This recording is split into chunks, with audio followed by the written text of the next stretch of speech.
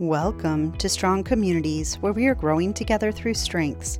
Today we'll talk about the relator talent, how to develop it, and the nuances of doing it while trying to achieve results. Relators navigate achievements through relationships, synergy, and collaboration. Naturally, when they can leverage their social capital in their daily lives, that's when they develop faster and achieve better results. For example, they need others to be genuine and authentic too.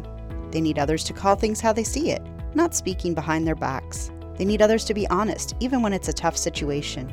They need time to warm up to new people and truly trust them as they do with others.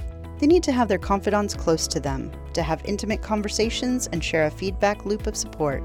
They need others to give them one-on-one time too, listening to their ideas and worries. And they need others to be loyal, working side by side to smash their goals, and honoring their relationship by keeping their best interest at heart too.